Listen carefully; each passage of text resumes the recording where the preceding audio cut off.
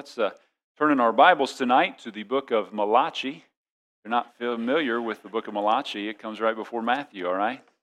I never forget when I was in high school, I asked one of my friends, he went to a church, and different church than I did, and I said, what did the pastor preach out of? And he said, he preached out of the book of Job. And I could not understand, it took me probably 15 seconds to figure it out. I was like, the book of Job, what is he talking? I was like, you mean Job? He's like, oh, is that what it's called? I said, yes, that's what it's called. I didn't even know what you were talking about. So Malachi, the book of Malachi, all right. So we'll look at chapter 3, verse 7 down to verse number 12. It's a great passage here. It says, even from the days of your fathers. Let's start in actually verse number 6. This is the one verse we preached on last time. Braden did a great job last Wednesday. Appreciate him filling in. I was preaching to the guys over there, Sharon, and love hanging out with those guys. So Malachi chapter 3, verse 6 says, for I am the Lord, I change not, therefore ye sons of Jacob are not consumed. Even from the days of your fathers are ye gone back. Ye are gone back from mine ordinances, have not kept them. Return unto me, and I will return unto you, saith the Lord of hosts. But ye said, wherein shall we return? But ye said, wherein shall we return? In verse number 8, will a man rob God? Yet ye have robbed me. But ye say, wherein have we robbed thee? In tithes and offerings. Ye are cursed with a curse, for ye have robbed me, even this whole nation. Bring ye all the tithes into the storehouse, that there may be meat in mine house. And prove me now herewith, saith the Lord of hosts, if I will not open you the windows of heaven and pour you out a blessing, that there shall not be room enough to receive it. And I will rebuke the devourer for your sakes, and he shall not destroy the fruits of your ground, neither shall your vine cast her fruit before the time in the field, saith the Lord of hosts. And all the nations shall call you blessed, for you shall be a delightsome land, saith the Lord of hosts. Father, we do thank you for your word tonight. We ask that your blessing would be richly upon the services. Hundreds of people that are throughout this building being taught the word of God is a joy to know. And I pray that your word would be effective in penetrating into our hearts. Help us to get our focus upon you in this time, in the busyness of the day and the week. Lord, help us to just gather our thoughts around the truth of God. And may you fill our hearts and our minds to not only know the truth, but to obey it. We ask it in Jesus' name, and God's people said, amen. You may be seated this evening. We come again to the book of Malachi as we're moving toward the end portion of this book. And this book was written around 430 BC by the prophet Malachi. He's the last of the Old Testament prophets. After Malachi, there's about a 400-year silent period until the book of Matthew is written. And then you have the silence broken with a voice in the wilderness. John the Baptist comes on the scene and begins to preach. Malachi was written about 100 years after the nation had returned from the Babylonian captivity, about 80 years after the temple had been rebuilt, and this is about 10 years after Nehemiah had rebuilt the walls of the city, just to kind of give you again a reminder of the time frame. The purpose that Malachi wrote this book was again to call the nation to national repentance and to turn to God. The nation at this time was religious, but they had no relationship with God. They were going through the external motions, but there was no internal reality to their faith. It was just what Jesus said in Matthew 15:8. He said, this people draws nigh unto me with their mouth, honors me with their lips, but their heart is far from me. And that's really what was going on. And what you find in Malachi is God calling out to a nation in love. He's loving them. He's calling them to himself. And they were hard-hearted. Even God saying, I have loved you in Malachi chapter 1, verse 2. And they respond and say, wherein hast thou loved us? And so they were those who questioned the love of God. They questioned why God would even accuse them of sin. They were the ones being questioned by God, but then they would turn around and make God the one who needed to bring an answer to them. God would question them, and they turned the examination around and tried to question God. That's how arrogant and blinded they were. In chapter 1, God rebukes them for complaining about worshiping. They were saying what a weariness it is to come and worship God, to bring these offerings to God. And the Lord rebuked them for this because serving the Lord will always be a burden to a loveless believer. And a loveless believer, if that lovelessness stays there, it evidences they're a lost believer. They're not actually a true believer. They're false. Serving the Lord is a blessing, it's an honor, it's a privilege. And Psalm 116, it's a wonderful psalm. It'd be good to read through this week, but Psalm 116 verse 12 says, after he begins to go on and on about all the things that God has done for him, let's read this verse together. He says, what shall I render unto the Lord for all his benefits towards me? And think about that in your life. What could we return to the Lord for all the benefits he's brought to us? Think about all that he's poured out in the way of mercy and grace and salvation, as well as health and family and church and all these things. And so what you find is love is giving. Love is a giver. If you were to define love with one word, I would say giving. Love is a giving entity. It is possible to give without love, but it is impossible to love without giving. You cannot love without giving. That's why the Bible says in John 3:16, for God so loved the world that what's the next word? He gave. And so it is a giving thing. So God's love produced God giving. In Ephesians 5:25, husbands, love your wives as Christ also loved the church, and it says, and he gave himself for it. And so this is true in our worship and love for God. True love for God will produce a heart and life that joyfully gives to God. Giving is the response of a heart that loves and seeks worship of God. On the other hand, struggling to give, being frustrated to hear about giving, or feeling it's a burden, all of that reveals a heart that doesn't value God. Because if it frustrates me, it's like doing something for someone that you are frustrated you have to do something for them. It shows there's a lack of love there. And so if God is number one in our lives, our giving should be joyful. Since giving is attached to love, it's not any wonder that God is such a giver. 2 Corinthians 8, Paul talks about giving to God, the church at churches of Macedonia. If you're not familiar with 2 Corinthians 8, it's such a powerful chapter. 2 Corinthians chapter 8 and 9, I've preached on through those verses. It's such a convicting section because these churches were so giving. And as he's talking about this, in the midst of talking to them about the importance of giving and how wonderful they are in that, he says in 2 Corinthians 8:9, for you know the grace of our Lord Jesus Christ, that though he was rich, yet for your sakes he became poor, so that you through his poverty might be rich. So Jesus Christ laid aside his riches to make us rich. He chose poverty for us. He gave his life to give us life. I would ask the question, what does your giving say about your love to the Lord? If you were to define your love for God by what you give to God, what would your love say? For the people of Malachi's day, giving was a burden, and it was not done often. In chapter 1, they were bringing not their best animals to God in sacrifice, but they were bringing animals that were deformed, that had ailments. Because the offering reflected the value of the one they offered it to, God rebukes them. He says, you wouldn't give that to your governor. You wouldn't bring out the leftovers to him. Why would you do that to the Lord? So here in chapter 3, the tithes and offerings are being withheld from God, and we see God confronting them about that in verse 7 through 12. So let's look first of all at God's gracious call for them to return. He says in verse number 7, if you find your place there, it says, even from the days of your fathers ye are gone away from mine ordinances. Anybody ever struggle with being patient with somebody? And you know, what causes the frustration to grow? When you're getting impatient with somebody, what would make it increase? It's when they continue to do the same thing again. You know, I was patient with you before. My patience is running out because you keep making the same mistakes. You're not, honey, little child of mine, you need to do this, wash this dish. They wash it. There's a red sauce still on the plate. You say, hey, you need to wash this. They go to wash it. It's still the same. You're like, listen, my patience is running out. Wash the dish.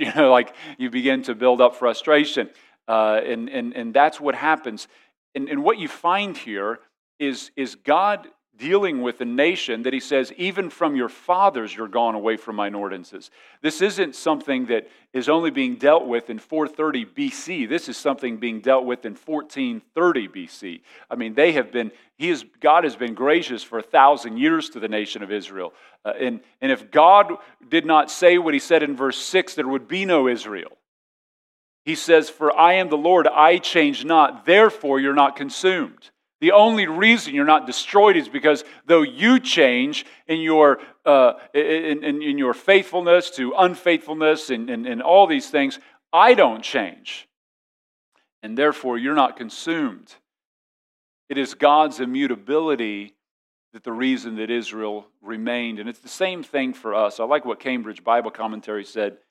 I am not changed from good, but ye are not changed from evil. I am unchangeable in holiness, and you are unchangeable in perversity.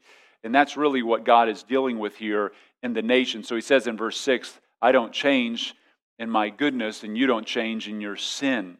And Ezra mourned the fact of the nation's sinfulness and lack of repentance. He says in Ezra 9:7, since the days of our fathers have we been in a great trespass unto this day, and for our iniquities have we, our kings and our priests, been delivered into the hand of the kings of the land, to the sword, to captivity, and to spoil, and to confusion of face, as it is this day. But in the midst of this obstinate sinfulness, God says to them in verse 7, notice, he says, even from the days of your fathers. I mean, it's been this way from the beginning. You would think God would say the next statement, my patience is run out. Like, I am done with you. He would have said what we would have thought he would have said, but he doesn't. He says in verse 7, the second part of that verse, return unto me, and I will return unto you, saith the Lord. And so here is God in his immutability, his unchanging mercy, continuing to reach out to a nation, calling them to return to him. Think about where you would be today if God did not continue to reach his hand out. What if God stopped being merciful to us in year 1, or in year 2 of our salvation, or in year 10, or in year 50? Right? How much have you and I tested God's patience? In what ways would you say tonight that God has been merciful to you? What would you declare of God's mercy? And I think we should be patient with others because God's been patient with who? So we should disseminate that patience. Now, this word return is an Old Testament word that could be defined as repentance. It's shub is the word, S-H-U-B. It is a common verb. It's used 1,105 times in the Old Testament, 8 times here in the book of Malachi, and it means to turn or return, to go back, to do again, to change, to withdraw, to bring back. Hosea 14, verse 1 and 2 says, O Israel, return unto the Lord thy God, for thou hast fallen by thine iniquity. Take with you words and turn to the Lord. This is a call of repentance. Take away all the iniquity and receive us graciously, so will we render the calves. That's an interesting statement there. It just means we will render the calves of our lips, literally the sacrifice of our lips to God. We will give God the sacrifice of praise from our lips. And so for those who turn in repentance to the Lord, God says in verse 4 of chapter 14 of the book of Hosea, he said, I will heal their backsliding. I will love them freely, for mine anger is turned away from him. And so the word there, shub, is a word for repentance, and it has a twofold idea there. It's a turning from sins of your life, and then positively turning to God in holiness or in righteousness. So repentance has a twofold work, and I've shared just kind of the idea that Jesus is over here and sin is over here. Repentance is in one perspective, in a negative sense, turning away from my sin. In a positive sense, it is turning to the Lord. That's why people who say you can be saved without repentance, how do you turn to Christ without turning from your sin? Because if you didn't, if you said you turn to Christ and you don't have to repent and turn from your sin, if you're still in your sin, you didn't turn to who? You didn't turn to Christ. So it's not a work of repentance that saves you. It's a change of a heart that will show up in a changed life. And if the changed life didn't happen, you would assume the changed heart did not happen. And so let me ask you, what did you give up in order to follow the Lord? When people say, oftentimes you talk to somebody, how do you know how to get to heaven? You ever have a relationship with the Lord Jesus Christ? If you stood before God and He said, why should I let you in heaven? What would you say? Oftentimes just ask the question, when did you in your life, what have you given up in order to fully surrender your life to Jesus Christ? When did you see the change? What did you give up? What did you turn from? Well, I've not really turned from anything, or I don't really know what you're talking about. Well, then you don't know what salvation is. There's got to be a turning from something to someone, and it's from sin to Christ. I would ask the question, how have you personally tonight turned to the Lord and followed Him? What in your life could you point to and say, I gave that up, or I began to do this because I've given my life to Christ? And as a result of turning to God, He says, and I will return to you. Henry Morrison rightly says, we must come to God if we would have God come back to us. For it is we who have changed and not God. He is the same. And notice how the people respond in verse 7. They won't stop. He says in verse 7, but ye said, wherein shall we return? They could not see the sin of their hardness and obstinate heart of self-righteousness because pride is blinding. Albert Barnes says, strange ignorance of the blinded soul, unconscious that God has aught against it. It is the Pharisaic spirit in the Gospels. The men in Malachi's day, the people of Malachi's day could not see their sin in the same way that the Pharisees couldn't see their sin. Jesus says, you blind guides. Matthew 23, He lights them up because of their blindness. And that's what sin does. And I would say this, sin by definition is deceptive because you wouldn't do it if you knew what it would do to you. If you believed that it was the most damaging thing, you wouldn't commit it. But the people commit sin because they're deceived by it. So by definition, it is deceitful. It is blinding. So we see here that God is in His grace reaching out. Secondly, we see the danger of robbing God, and that's what He transitions into in verse number 8. They say, wherein shall we return? What do we need to change from? What do we need to stop doing, and what do we need to start doing? And God makes the statement, gives a question in verse 8. He says, will a man rob God? There are some people it wouldn't be wise to break in their house and rob. You understand what I'm saying? There are some people you're like, that just would not be the safe bet. I saw this video the other day. Forgive me if this comes across wrong, but I just loved it. These guys pull up. This guy's 80 years old working a convenience store. It's his convenience store. He put cameras because people kept trying to, burglarize stuff. Put cameras up. These three guys pull up, they're masked up and stuff, come in with an AR, and this guy's watching them walk up, so he gets his sawed-off shotgun, man. This 80-year-old guy. This guy comes in and says, give me your money, and the guy's like, boom, and the guy's like, he went from give me your stuff to he blew my arm off. He's screaming and running. He's running outside. It looked like a little cat running off. Not that I shoot cats, but he's screaming and running, his arm wasn't blown off, but he had some pellets sprayed into him, and screaming like a little child, scared to death. His buddies are leaving him, he's trying to jump in the car. And I just thought, you're not going to rob that guy again. There's just some people you don't want to rob. Out of all people you wouldn't want to rob, wouldn't it be God? Who would rob God? And that's what God says, will a man rob God?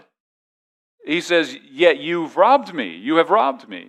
To their rebellious response of how shall we return, God gives them the clear, glaring sin that you have a sin that needs to be dealt with, and it's robbery. He says, but ye say, wherein have we robbed thee? Again, they were just continuing to question God's assessment of them. Committing sin is a great evil. But how great the sin of blindness. It's one thing to sin, but it's another thing to justify your sin. It's one thing to trespass against the Lord, but it's another thing to obstinately declare your right to do that, and you think something's wrong with God for getting on you about it. That is the mess that the world is in Malachi's day, and it's where we're at today. Listen, I'll preach a sermon sometimes, and there have been people through the years who think I need to repent and ask them for forgiveness because I preached on some certain sin. How dare you talk about adultery? You know, we love each other. And I'm thinking, are you kidding me? So you want me, you think I was even talking to you? I didn't even know you were living together. Well, now we do need to talk, So, but people today, instead of repenting, thinks the preacher needs to repent. They think the Bible needs to change. I can tell you, I'm not going to. Now, if I say something that's of my own accord, then hey, I'm sorry, and if it was not in line with the Scriptures, I'll be the first to say I'm sorry. But I will not apologize for the Bible and the Word of God and the truth of God's Word. And so that's where we must stay, and that's what they were doing. Where they're questioning God now, and this is the Genesis 3 deception. But what does God say they are robbing Him in here in verse 8? And He says they're robbing Him in two things, in tithes and in offerings. Now, I know you're like, oh man, I came to a Wednesday night service. He's going to talk about money. Oh, this is miserable. It's already Wednesday, and getting into money. Well, I haven't talked about money for a long time, and let me just give you some thoughts here from the Word of God. The word tithes there is a Hebrew word that means a tenth or part of a tenth. The word tithe comes from an old Anglo-Saxon word. It just means a tenth. In the Old Testament, they gave a tithe of their grain, of the fruit of their land, the tenth of their money to the Lord. And they would bring it and give it to the tribe of Levi. The Levites were the priestly tribe. Leviticus 27:30 says, "And all the tithe of the land, whether of the seed of the land or the fruit of the tree, is the Lord's. It is holy unto the Lord." Verse 32, "And concerning the tithe of the herd or of the flock, even of whatsoever passeth under the rod, the tenth shall be holy unto the Lord." And so the tribe of Levi received the tithe for their spiritual service that they did to the nation. If you remember, the tribe of Levi was given no possession, like land property. They served God full time. And so a way to provide for them was the tithe provided for those Levites. Numbers 18:21, God says, "And behold, I have given the children of Levi all the tenth in Israel for an inheritance, for their service which they serve, even the service of the tabernacle of the congregation." And so all the service that they did and all the spiritual work that they did, that's how God cared for them through the tithe of the people. Now, the tribe of Levi also gave a tenth of what they received to the priests. Numbers 18:28 says, "Thus ye shall also offer a heave offering unto the Lord of all your tithe, which you have received of the children of Israel, and ye shall give thereof of the Lord's heave offering to Aaron the priest." So even they were to give. And so what were offerings? The offerings were those of the first fruits. Sometimes it was a 1/60th part of the corn, of wine and oil, and includes animal sacrifices, burnt sacrifice, things like that. And so God comes to them and says, "You're robbing me in these areas of giving."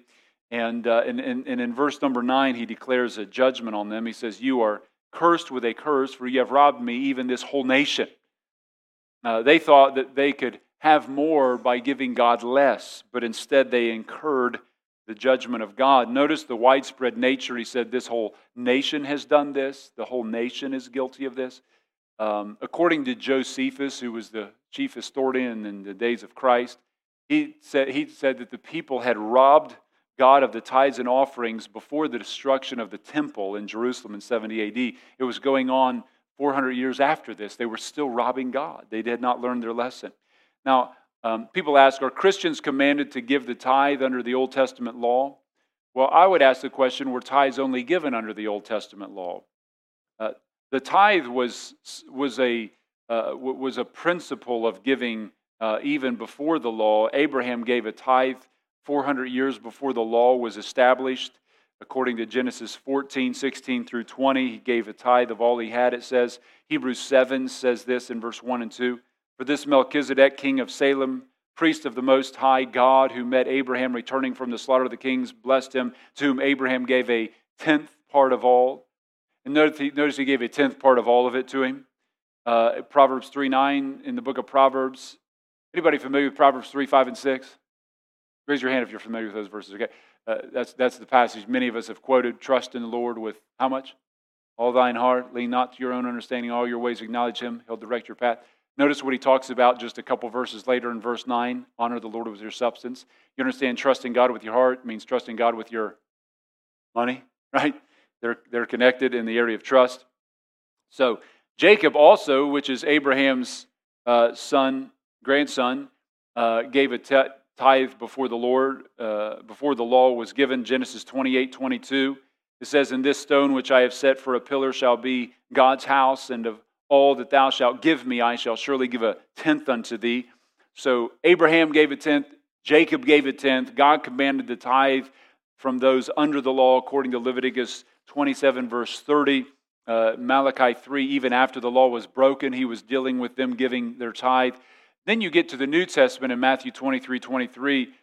Jesus is rebuking the scribes and Pharisees, and he mentions the tithe, and I want to just speak to that for just a second. This verse, he says, "Woe unto you, scribes and Pharisees, hypocrites."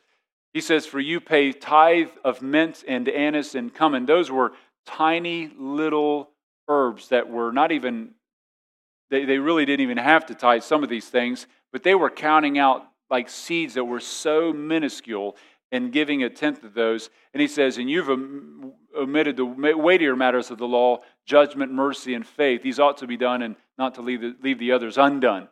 So Jesus believed that love, mercy, and judgment were weightier matters of the law, judgment, mercy, and faith, I should say. And they were missing those elements of the law, but they were priding themselves on tithing little tiny seeds, making sure that they got down to the very base of that. Now Jesus says, when he rebukes them for that, he says, "These things ought you to have done and not leave the others undone." You ought to give, you ought to tithe, but don't leave judgment, mercy, and faith undone, is what he's saying. And so Matthew 23:23, Jesus again confirms that. I do not believe, if you asked me, what do I believe about the Old Testament tithe? Are we commanded to tithe? I do not believe personally we are under a command to tithe. I believe we are under a principle of tithing. I believe that God, I don't believe we're under the Old Testament law. I believe we're under grace, but I don't see the command to tithe being given in the New Testament. But I would say if they gave the tithe in the Old Testament under the law, how much more should we give a tithe under grace? And what you find in the New Testament, they gave a lot more than 10%. For me, I've always tithed throughout my life. I don't say that to some way gain elevation. I just say that that's a principle that I've placed in my heart, because I say, boy, if Abraham did that, you know why they gave a tenth? Because a tenth represented the whole. It was one of 100. It was one of 10. It represented the whole. That's why they would do that. So if Abraham did that, if Jacob did that, that seemed to be a principle in the Bible that was established. Then it turned into a command under the Old Testament law, and under the law of grace in the New Testament. I would say the woman who gave her 2 mites gave 100%. Jesus gave 100%. God owns it all, and so for me, it's always been, God, you have the first part. I would want to honor the Lord with, and people say, what part do I give? Do I give off the net, or do I give off the gross? I believe that whenever you give, I think you should give off the gross of whatever you have coming in. I don't give to the government after some other group's taken, have paid insurance and whatever else you begin to get out. They take the top portion. So the Bible says, honor the Lord with thy substance and with the first fruits of all thine increase. Israelites, and you know what in the book of Malachi they did? They brought God their leftovers. They brought God what they felt they could afford.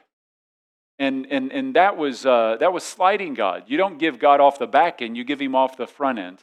And what you find over and over in the Bible, it always says, give him the first fruits, the first fruits. Well, what's the first fruits? It's the very first. You know why you and I should give God of our first? It's because he gave of his first and best. And because he's worthy of that. I love this illustration of 2 little boys were each given a box of chocolates by their grandfather. The first boy took the package into his bedroom, tore it open, stuffed the candies into his mouth until he was a big mess of chocolate.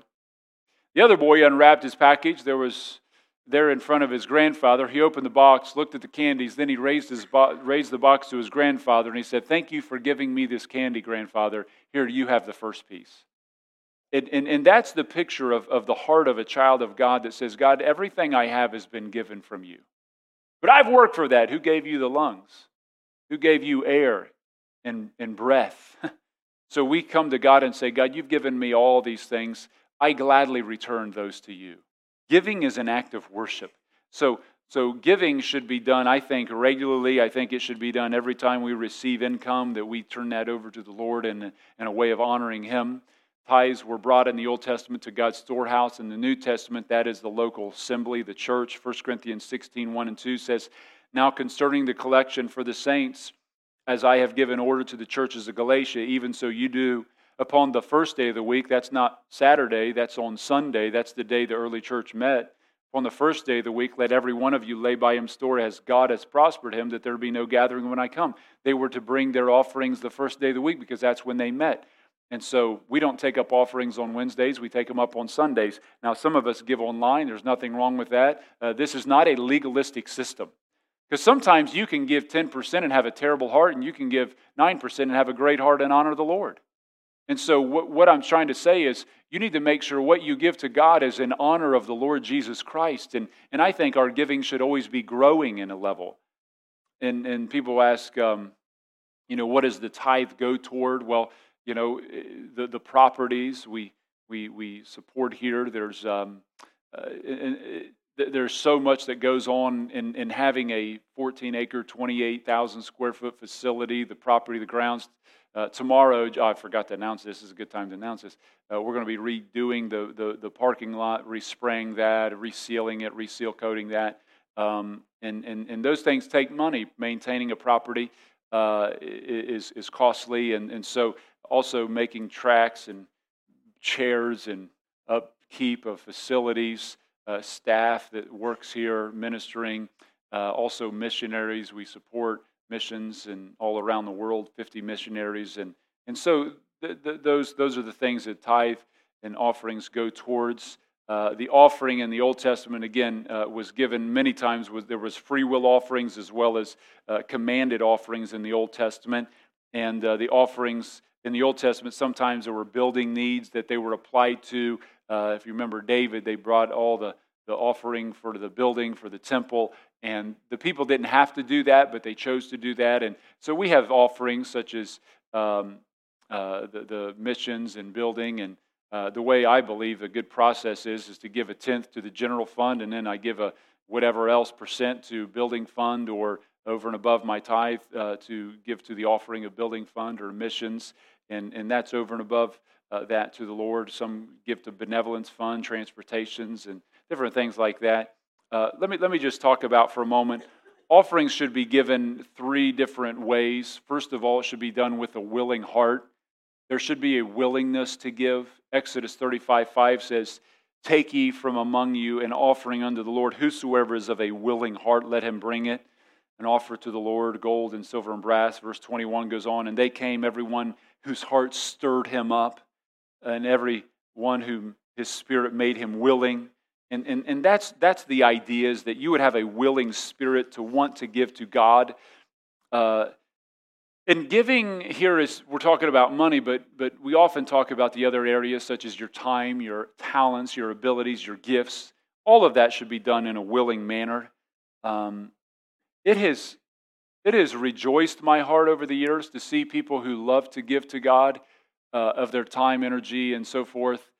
But there have been times where maybe we had a need come up, and we have such a serving church that it's so awesome to see things get filled up and taken care of. But I know there's been times through the years where somebody's like begrudging about it, and I'll always say, really don't worry about it. If you don't have a heart to do it, I'd rather you not, really. If you don't have a heart to do it, it would be better not. Well, I would rather not do a ministry than to have people who have a bad heart to do the ministry, right? So we need to do what people's hearts are stirred up and willing to do. And sometimes ministries are sacrificed because if you don't have that, but so also they need to be given not only not only willingly, but sacrificially. The churches of Macedonia, it says in 2 Corinthians 8, just listen to what some of the things Paul writes about here. He says, moreover, brethren, we do you to wit of the grace of God bestowed on the churches of Macedonia. I want to talk to you about the grace of God on these churches, he says. How that in, notice what he says, great trial of affliction, the abundance of their joy, and their deep poverty abounded unto the riches of their liberality. Inside that verse, you have great trial and deep poverty, joined with great joy and abundant riches and liberality, or very giving. Verse 3, for to their power, that word means to their ability, and I bear record, yea, beyond their power or ability, they were willing of themselves. I mean, they were poor, and they were in persecution, and they gave beyond what they were able to give. Verse 4, praying us with much entreaty, that means like they're imploring us, they're pleading with us that we would take it, that we should receive the gift and take upon us the fellowship of the ministering to the saints.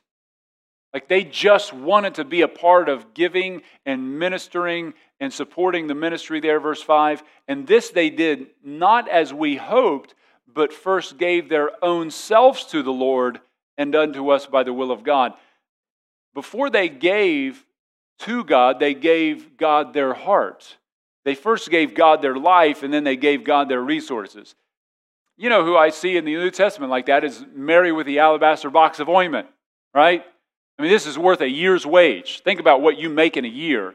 And she broke it and poured it on Jesus. I mean, we would not, pouring it, we'd be like, maybe a couple drips. There's thousands of dollars coming out of this thing with every drip. I mean, come on now. I mean, that's what she did. And Jesus and the disciples were distraught by this because they're like, man, that's a lot of money. All of them were bothered by, they felt like a waste. Judas couldn't handle it. It was actually after that Judas bailed out on Jesus. And so they were upset by this, and Jesus defends her. I can tell you what, when you serve Jesus, you don't need to speak. He'll speak on your behalf. And he defended her, and he says, what she's done is for my burial. And what she's done will always be remembered. And we still talk about her, right? I think in our lives, friends, whatever we do with our resources, our time, our talents, our money, some of the things we do, it just dissolves into the world. But boy, the things we give to God, the things we invest in people, the souls that we minister to, that's what's lasting. That's what's valuable. God is pleased in sacrificial giving. I think about Philippians chapter 4. Paul writes, for even in Thessalonica, he's telling the church at Philippi, he said, you sent once and again into my necessity. He says, not because I desire a gift. He says, I'm not desiring your money, he says, but I desire fruit to abound to your account. I mean, when you're giving, he says, to my missions work, he says, you're going to be benefited. Verse 18, but I have on abound, I'm full, having received of Epaphroditus the things which are sent from you, an odor of a sweet smell, a sacrifice. When's the last time it cost you to give? It was that stung a little bit. A sacrifice, acceptable. And he said, that's well-pleasing to God. He says, notice verse 19, but my God shall supply all your need according to his riches and glory in Christ Jesus. God will take care of those who are faithful and give. And then a third way to give is to give cheerfully. We need to give cheerfully. 2 Corinthians chapter 9, verse 7 of the churches of Macedonia, he says, every man according as he purposes in his heart. That's why I don't think we're bound in a command of tithing, but what do you purpose in your heart? In my heart, I have purposed to tithe everything that ever comes into me, my entire existence.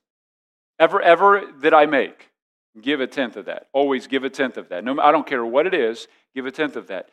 And because, so what have you purposed in your heart? Do you want to maintain such a principle? Do you want to, how do you want to honor God in your giving? So let him give. Notice, not grudgingly or of necessity, for God loves what kind of giver? Cheerful giver. Don't be a begrudging giver, be a cheerful giver. So I believe Christians can be in danger of robbing God by withholding love and devotion to God. And a lot of times that can show up in the way we give to God. I never want to get to heaven and have white knuckles on the blessings that God's given me. I want to be able to be gracious in that giving. So thirdly, God's blessing to the giver. Notice what he says in verse 10. You'd almost think this is the prosperity gospel. Look what he says in verse 10. And this is really an interesting statement because God's actually telling them to put him to a challenge. He says, bring ye all the tithes into the storehouse, that there may be meat in mine house. And prove me now, test me literally, herewith, saith the Lord of hosts, if I will not open you the windows of heaven and pour out a blessing, that there shall not be room enough to receive it. I mean, this is really incredible. He says in verse 11, and I will rebuke the devourer. God says, I'm not going to let the devourer come and mess up things. He says, and it won't destroy the fruit of your ground. Your vine's not going to cast its fruit in an untimely fashion. Verse 12, and all the nations shall call you blessed, for ye shall be a delightsome land, saith the Lord of hosts. You're going to be prosperous. You're going to be blessed. 2 Corinthians 9:6 says, but this I say, he which soweth sparingly shall also reap sparingly. He that soweth bountifully shall also reap bountifully. Jesus said in Luke 6:38, give, and it shall be given unto you. Good measure, pressed down, shaken together, running over, shall men give unto your bosom. For with the same measure you give or you meet shall be measured back to you. And so, I tell you what, friends, there is a blessing from God to those who are faithful to him. The founder of Quaker Oats, I get teased because I like oats. I put oats on almost, I don't even want to get into this tonight. But I love putting like the not the big ones, but like the smaller ones on the ice cream. If you want to enhance an experience in your life, you say, you mean raw? Yes, I mean raw. Put it on there. It's a texture thing for me. I don't know. I grew up eating no-bake cookies. And anybody else like no-bake cookies? It like gets you into the gluttonous sin of just heaven. It's like there's got to be a no-bake cookie somewhere in heaven. I know they seem sinful, but they're sanctified somehow. And so, but the founder of Quaker Oats, Henry Crowell, who founded Quaker Oats Company and a significant contributor to the work of the Moody Bible Institute, knew how to use money wisely. As a young man, he received Christ as his Savior. When he began his business career in a little Ohio factory, he promised God that he would honor him in his giving. God's blessing was upon him, and in his business, as it grew, he increased in his giving. After more than 40 years of giving 60% of his income to God, Crowell testified, I've never gotten ahead of God. He has always been ahead of me in giving. And I could talk to you about the head of Kraft Cheese, who for more than 25% of his income to Christian causes. He said, the only investment I ever made that paid constant increasing dividends is the money I gave to God. John D. Rockefeller said, I have tithed every dollar God has entrusted me, and I want to say if I had not tithed the first dollar I made, I would not have tithed the first $1 million I made. You know, giving is not an issue of how much you have. It's an issue of the heart. I remember reading about guys in persecution camps where they were being persecuted for the cause of Christ in like Russia and some different places, who they didn't have any, obviously, money, but they tithed the piece of crusty bread that they had. They said every 10th day we would give that away to somebody in the name of the Lord. See, it's not a matter, and they said the people who did that were the ones who ended up surviving it. Just God's grace was upon them, and their spirits were better, they were givers. You know, there's a difference between a giver and a taker. We're all born takers. That's why nobody's born saying, it's yours, it's yours. No, it's yours, take it. I mean, we're all like, it's mine, you know. And but we're born again to be givers because Jesus is the ultimate giver. And when you get saved, the ultimate giver comes inside of the ultimate taker. And he turns the taker into a giver. See what happens? And so let me close out with some thoughts. Why is giving a blessing? Let me give you 57 reasons why, okay? Just give you a few. It is interesting to note there's only one verse in the entire New Testament where a quote from the lips of our Lord Jesus Christ is given that's not mentioned in the Gospels. This is something he said while he was on earth in the flesh that is not recorded in the Gospels. It's the only quote by him given that is later on in the record of the epistles. But in the book of Acts 20, verse 35, Paul says, I have showed you all things, how that in laboring you ought to support the weak, and to remember the words of the Lord Jesus, how he said, it is more blessed to give than to receive. Giving is a blessing because it is more joyful to give than to receive. Takers are miserable people. That's why when we were all teenagers, we were miserable. You know why? Because we were thinking about who? Ourselves. Show me a couple who's thinking about themselves and they're a miserable couple. Turn that couple into givers and they just love each other and there's who can serve who the most, and it's like a joy-filled marriage. Money also is a chief competitor with our affection to God. Jesus says either you serve God or money. Matthew 6:24, he says you can't serve two masters, either God or mammon. It's a word for money.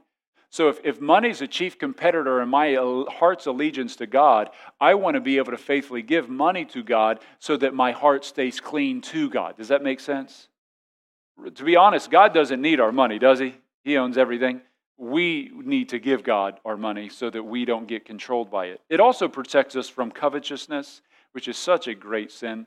Also, thirdly, money leads to all kinds of evil. 1 Timothy 6:10 says, "For the love of money is the root of all evil." It literally means the affection for silver, your love for money. You know, money's a neutral thing. It's not good or bad. It's like a gun. It can be very helpful and it can be very dangerous.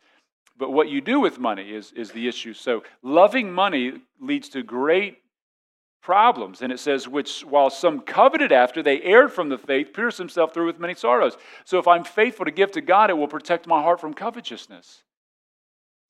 I don't know about you, but I think we all need that, right? Also, money can keep a person from being saved. You know, one of the reasons some people don't get saved is because they love their money too much. Matthew 19:23-4, Jesus says that a rich man shall hardly enter into the kingdom of heaven. I mean, having money isn't wrong, but it's wrong when money has us. And so we have to be careful because money can get a hold of our hearts. It can keep people from being saved. Number 5, giving to God evidences our love for God. Jesus said in Matthew 6:21, "For where your treasure is, there will your heart be also." I like what one man said. He said, "Other than the Bible, no other book reveals the truth about our heart like our checkbook." You want to know where our heart is? I knew a counselor one time. He said when he would sit down and counsel people, he asked for their checkbook, and they said, "Why on earth do you want to see our checkbook?" He said, "Because then I'm going to know where the problems are. I know where your heart is. I know what's important to you. I know what you value and what you don't value." William Barclay said, "We have not yet begun to be Christian if we think of giving to Christ, to His church, in terms of as little as we respectively can." Also, it allows you to invest in eternity. I mean, I think about what else could we better invest in? Jesus says, lay up for yourself treasure in heaven, invest eternally, but also invest in ministries. You know, you think we're going to get to the end of our life laying on our deathbed and say, why did I give so much to missions? Why did I give so much to the church? Why did I help them start that church or support that missionary or build that building? Or why would I invest in that minute? No, we're going to say, boy, it's a lot better investment there. Unbiblical and unwise decisions with money leads to slavery. Proverbs 22:7 says, "The rich rules over the poor, the borrower servant to the lender." You know, when you're faithful to God, I can tell you, it's like being faithful with your time.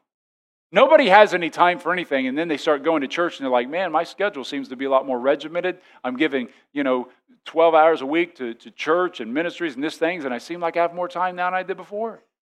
You know why? Because when you start putting God first place in your time, He begins to settle out your schedule and thin out things that you didn't need. And money's the same way. It also allows us to trust God and not our money. You know, one of the greatest reasons you should give is because it says, God, I trust you more than my wallet. You know what they put on the money we have? And God we trust. Somebody knew something, right? They knew, because they knew there was a problem of trusting our money. The difficulty of stewardship is faith, but the joy of stewardship is freedom. To know the peace that you find when your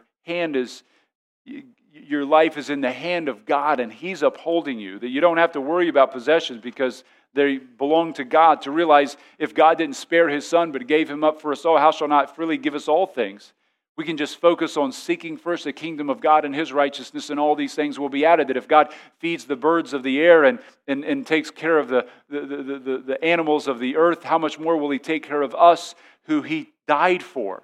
And so we can just get busy serving God and being faithful. I can tell you there's so many reasons that giving is a blessing.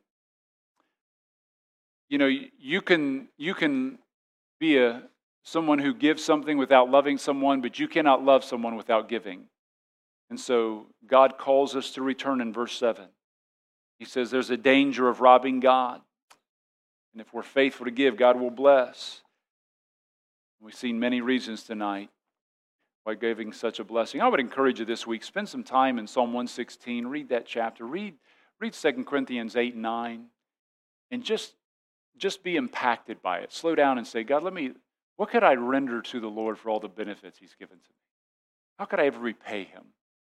We don't pay God back in giving, but we say, God, you are so valuable. It's a joy for me. When we come in on Sundays, one of the greatest ways we worship God is, we sing, we greet, we do all these things. But one of the greatest ways we honor God is just by giving. Saying, God, I want to worship you in giving. That's an act of worship and treat it as such. And so let's all stand tonight with heads bowed and eyes closed. Friend, I would say tonight the greatest thing you can give to God, you have to first give your life to Him. Before you ever give anything else, you got to give your life to Him. And if you stood before God and you've never turned your life over to Jesus Christ, let this be the night you do that. Are you sure of heaven? Do you know heaven's your home? If you stood before God, would He say you surrendered fully your life to Jesus Christ?